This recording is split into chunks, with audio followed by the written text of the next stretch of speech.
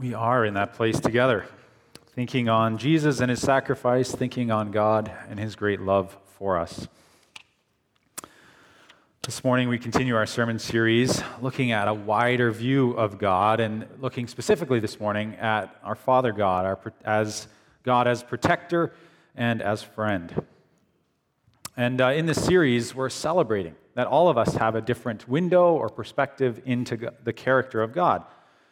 None of us as individuals can see God fully or completely, but we all see and know some part of him as he reveals himself to us.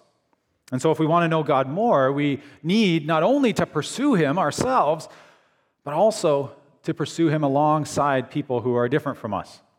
People from different ethnic groups, different genders, different socioeconomic groups and abilities. And of course, that means that also we're going to pursue God alongside people with different perspectives.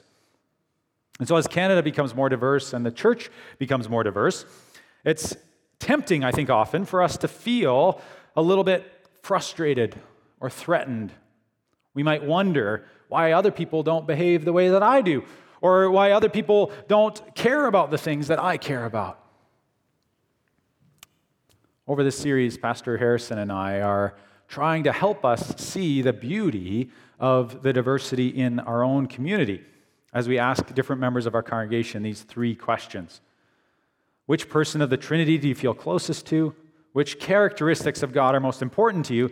And then asking members to share the story of the gospel, the story of the good news in a few sentences. We already know, because we've talked to a number of people, that we are not able to share everything, even just in those three simple questions. We can't share everything that people say. There's just too much good there. And as you listen again this morning, you may not agree with everything or see everything the same way, but that's kind of the point. So I invite you to ask yourself this morning, as we watch another video of another person interviewed, what can I learn from this person about God? What does he see that I don't see? And how can I appreciate that? This past week I talked with Naelis. Naelis is in grade 12. He's been a part of River Park Church his whole life, and I had a privilege to get to know him better. I think he's pretty great. And so I got to hear too about his hopes and plans for the future. So Naelis shared his answers to these questions, and we're going to hear some of his answers together. Yeah, well, that's always a good question, because, all three aspects of the Trinity are important, right? It's hard to have, purely just one of them. For example, when I'm just living my life, or if I'm having difficulty, or if I'm having a good time, I can feel the Holy Spirit with me, just, giving me energy or joy, or just, being with me when I need him. And sometimes, just, as I'm living my life and there's good things or bad things, I can talk to Jesus about it, and sometimes he'll comfort me a bit when I'm down, or sometimes he'll show me a different way of thinking about things. And other times, if I'm asking the bigger questions in life, or if I'm just, praying for healing, or maybe peace in some faraway country, or just, then I can count on God to hear me and be with me there too, the Father.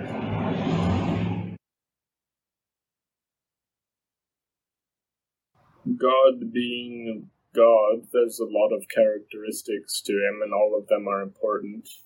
But some of the ones that I feel a lot in my life and I value is, for example, God as a friend, very important to me, because he's just like a friend. He's with you always, and he'll take part in your joys, and he'll take part in your sorrows. And he's just a nice person who cares, and he's there when you need him. And also, I value God as a protector who gets you through the dark spots in life that happen, because that's how life goes. God didn't want to destroy the world because he loved us too much for that. And so instead, he came down to seek us out each individually, but by saving us, he took on our punishment. And so every bit of shame and sorrow and darkness and just every not happy thing that you can imagine, he took onto himself. Thanks, Nalis. It's good to hear from one another about our God and about the story of the good news that we share together. Nalis, like each of you I know, has a beautiful perspective into the character of God. And Nalis talks about God as friend and protector. Because of Nalis' perspective and his story, his experience growing up, he can help us see another aspect of God that Scripture talks about. And so this morning, as we open up God's Word, we're going to look at God as the Father. But we see in Acts the same thing that Nalis said, that even when we look at God the Father, we can't have just one person of the Trinity. We see Jesus and we see the Holy Spirit at work as well. So we're going to read a few different chunks of Scripture this morning from the second half of Acts chapter 6 and then the last few verses of Acts chapter 7. So Acts chapters 1 through 5 tells the story of the birth of the New Testament church. And as the New Testament church was growing and gaining steam and more people were coming to know Jesus, and the church was growing, then this story happens. So Stephen, a man full of God's grace and power, performed great wonders and signs among the people. Opposition arose, however, from members of the synagogue of the freedmen, as it was called, Jews from Cyrene and Alexandria, as well as the provinces of Cilicia and Asia, who began to argue with Stephen.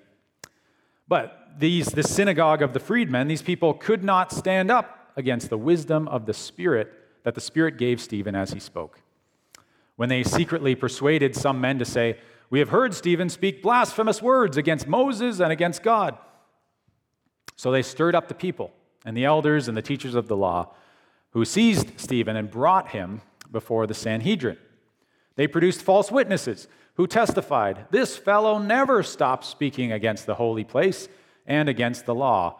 For we have heard him say that this Jesus of Nazareth will destroy this place and change the customs Moses handed down to us." All those who were sitting in the Sanhedrin looked intently at Stephen, and they saw that his face was like the face of an angel. Then the high priest asked Stephen, "Are these charges true?" To this he replied, "Brothers and fathers, listen to me. The God of glory appeared to our father Abraham while he was still in Mesopotamia, before he lived in Haran. Leave your people, your country," God said, "and go to the land I will show you." And Stephen continues throughout that whole chapter outlining God's promises and faithfulness to Abraham and to his descendants. He outlines how God was with Joseph, rescued him and lifted him up. How God was with Moses and guided him. How God gave Moses God's words to share with others as a prophet. And also, Stephen outlined how God's people almost always refused to obey. Stephen takes what in our Bibles is about 50 or 60 verses to do that. And then he continues, and this is how he ends. We'll pick it up at the end of Stephen's story. "You stiff-necked people," he's talking to the synagogue leaders who he just said refused to obey God's word. "You stiff-necked people, your hearts and your ears are still uncircumcised. You are just like your ancestors. You always resist the Holy Spirit. Was there ever a prophet your ancestors did not persecute? They even killed those who predicted the coming of the righteous one, of Jesus. And now you have betrayed and murdered him. You who received the law that was given through the angels, but have not obeyed it." When the members of the Sanhedrin heard this, they were furious and gnashed their teeth at him. A sign that we miss, but a sign of contempt. When Stephen, full of the Holy Spirit, looked up to heaven and saw the glory of God and Jesus standing at the right hand of God. "Look," he said, "I see heaven open and the Son of Man standing at the right hand of God." At this, they covered their ears and, yelling at the top of their voices, they all rushed at him, dragging him out of the city, and began to stone him. We talked about stoning last week. Meanwhile, the witnesses laid their coats at the feet of a young man named Saul. So far, the reading of God's word. Now, did you notice what I said in the introduction, that all three persons show up in Stephen's telling of the gospel? This was the same with one of the beautiful ways that Nihilist told the story of God, the good news. I wonder if you ever noticed this before. See, one of the ways that we often think of the story of the gospel, and especially young people think of the story of the gospel, is that we emphasize that Jesus came to earth. But we don't stop to think that some of us have a view of God the Father, as being mean or angry in the Old Testament. And then all of a sudden, Jesus is very nice and kind in the New Testament. In other words, many of us seem to think that God has different personalities. Not just three persons, but totally different character or personalities. But to hear Nihilist tell the story, now I'm quoting him, God didn't want to destroy the world because he loved us too much for that. And so he came down to seek us each individually. But by saving us, he took on our punishment. And so every bit of shame and sorrow and darkness, every not happy thing that you can imagine, he took on himself. It's the same tone and the same focus that Stephen has in Acts chapter 7. I won't go into all the details with you again, but Stephen outlines God's faithfulness, his friendship with Abraham, how God protected Abraham, guided him, and provided for him. And then Joseph, God was with him, Stephen says. And Moses, God directed him, Stephen says. God drove out the nations before Joshua. David enjoyed God's favor. The pictures of God that Stephen gives are God as friend and God as protector. He's a constant source of encouragement and strength for the heroes of the Old Testament. And Stephen doesn't just offer this picture of God in general, but Stephen offers this picture of God as his own protection. Remember, Stephen isn't just standing up in front of an assembly of people who want to hear what he has to say. Stephen is standing in front of a group of people who are ready and who eventually do to drag him outside the city and kick him out of the community. Stephen tells the story of the good news of God as protector, and that story is his protection. That God is his protection.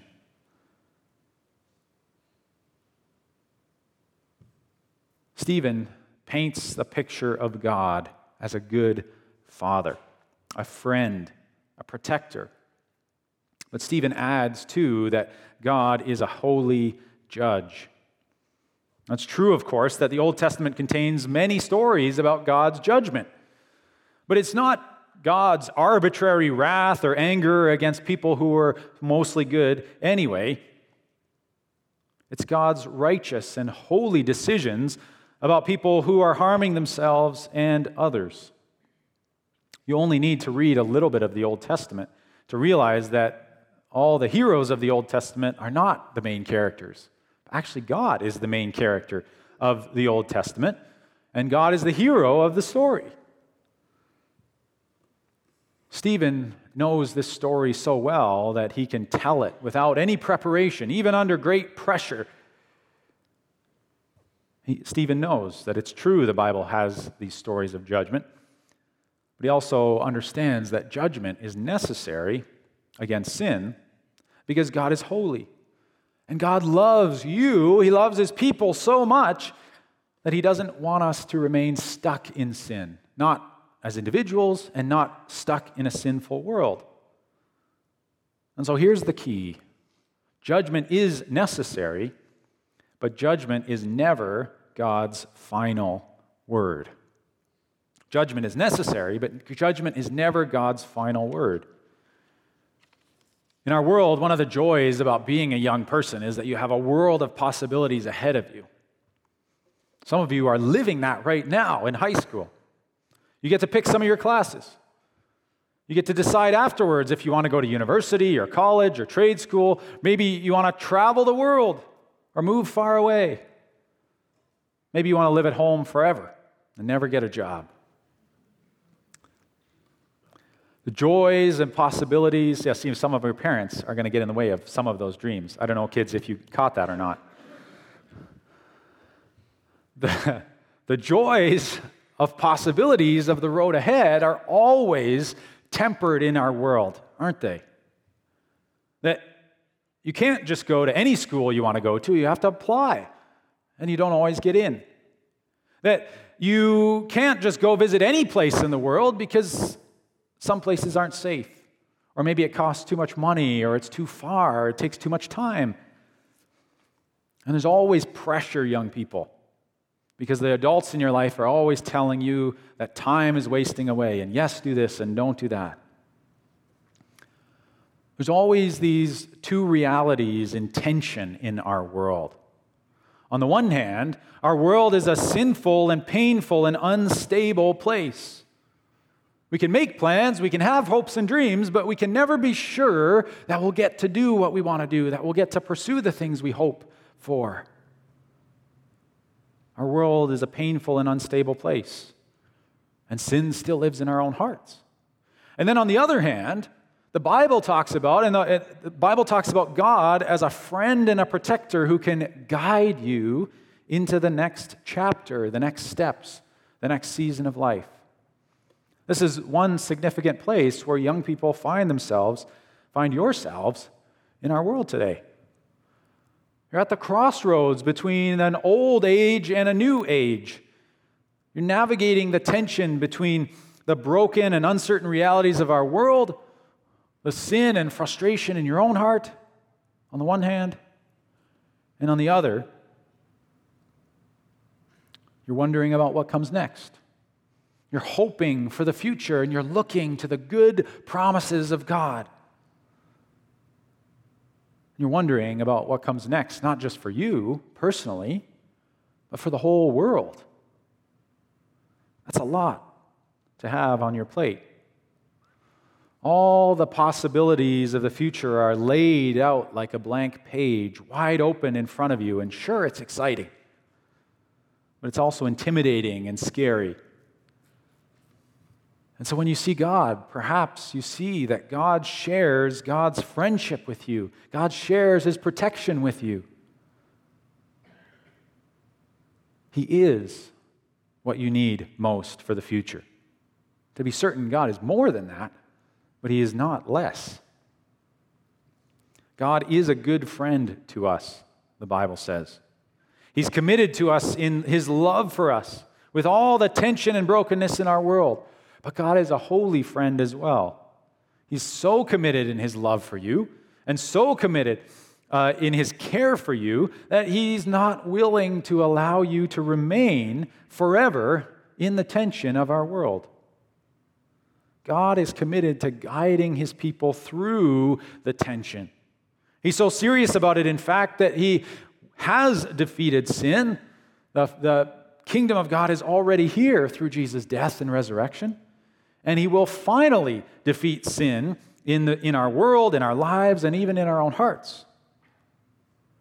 All while He draws each of us and all of us from different places and in different ways, all to Himself. Stephen reminds us that God does judge sin, but that judgment is never God's final word. Because God is not just a good friend, but God is also a holy friend. We can trust Him that He will guide us and give us what is good for the future, and only what is good for the future. We can believe the words of the Bible, that He will protect from evil the ones that He loves. That even when we suffer, even as Stephen suffered, that God will bring something even better for us in the future. Stephen was killed and was ostracized by the leaders of his community because he could see a perspective of God that the religious leaders couldn't see. They refused to accept Stephen's perspective, and so they refused to accept him. I wonder this morning how many of you have received similar judgment. Maybe other people don't want to hear your perspective. Maybe even God's people, you feel like, don't want to hear you or welcome you. This morning, I want you to hear God's last word. And it's not judgment. Judgment is never God's last word. The good news about God and the final word from God are the same, that God is with his people. You have your Bibles with you, and you open up all the way to the end. You get through all of if you have a Bible like mine, then you've got all kinds of other things at the end. The last verses of the Bible are this: He who testifies to these things says, "Yes, I am coming soon." And John responds, he says, "Amen, come, Lord Jesus." The grace of the Lord Jesus be with God's people. The last words of God in Scripture are that Jesus is coming, and God is here. God is with you. God is sharing his life and his glory and preparing his eternal home for you. God is sharing himself with you. There is a friend who sticks closer than a brother, Proverbs says. God is that friend who is close to you and with you even now. There is a now to the good news of God's friendship and God's protection. But there also is a future to it. If God has been this way in the past, if he has been faithful to his people all the ways that Stephen outlined, and if God is this way in the present, then certainly he will continue in the future. And so as we close this morning, I just want to encourage you with these last words. I know that many of you are in one of these dark spots in life. You're in one of these uncertain places and all too aware of the instability, the brokenness of our world, and even of your own heart. I thought Neil said it beautifully in his video. He said, God is with us in the dark times because sometimes that's how life goes. That is how life is for all of us at times. So as we close, I want you to hear that God has a better future for you. I want you to see that God has more of himself for you, more of his grace, more of his glory, more of his protection and provision. And if God can offer you that, and if God does hold that out to you, then why would we ever look anywhere else? Why would we claim another family or another allegiance? As we close, I invite you to imagine, to try to see the possibilities of a future without the pressure or the tension of the present. Imagine the joys of exploring the world without the pain of worrying about money or about danger or about your parents waiting for you at home. This is the future protection that God has for his people. It's a final removal of sin and suffering, of danger and of evil. So as we close in prayer this morning, I invite you to look for the glory of God, to be thankful for God's presence with you now, and to look for it in the future, because even if we glimpse it in some small way this side of eternity, it will be greater than anything else our world can offer. So let's look to God in prayer together this morning. Please pray with me. Father God, your word says that you are a friend, that you are a protector, that you are holy, that you are good. We thank you, Lord, that even though there is pain and sorrow and brokenness and tension in our world, that because you are holy, you will not let it last forever. You are coming to redeem your people, to restore us into deeper relationship with you, and to renew your world. We thank you that you are such a good Father.